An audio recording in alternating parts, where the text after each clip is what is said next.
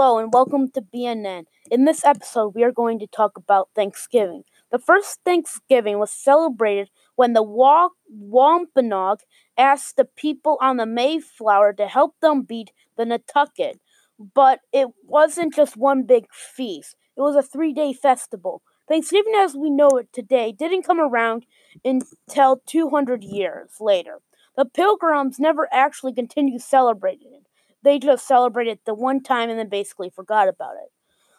In 1786, George Washington did announce a national Thanksgiving holiday, but that was only for a year and was never celebrated again. Finally, in the 19th century, an American writer named Sarah Johanna Hale, who wrote Mary Had a Little Lamb, inspired by a Pilgrim diary, to recreate Thanksgiving. In 1927, she started a 30-year campaign to make Thanksgiving a national holiday. During this time, she published many of the recipes we use today, though none of them would have been at the actual Thanksgiving. Finally, in 1865, her hard work paid off.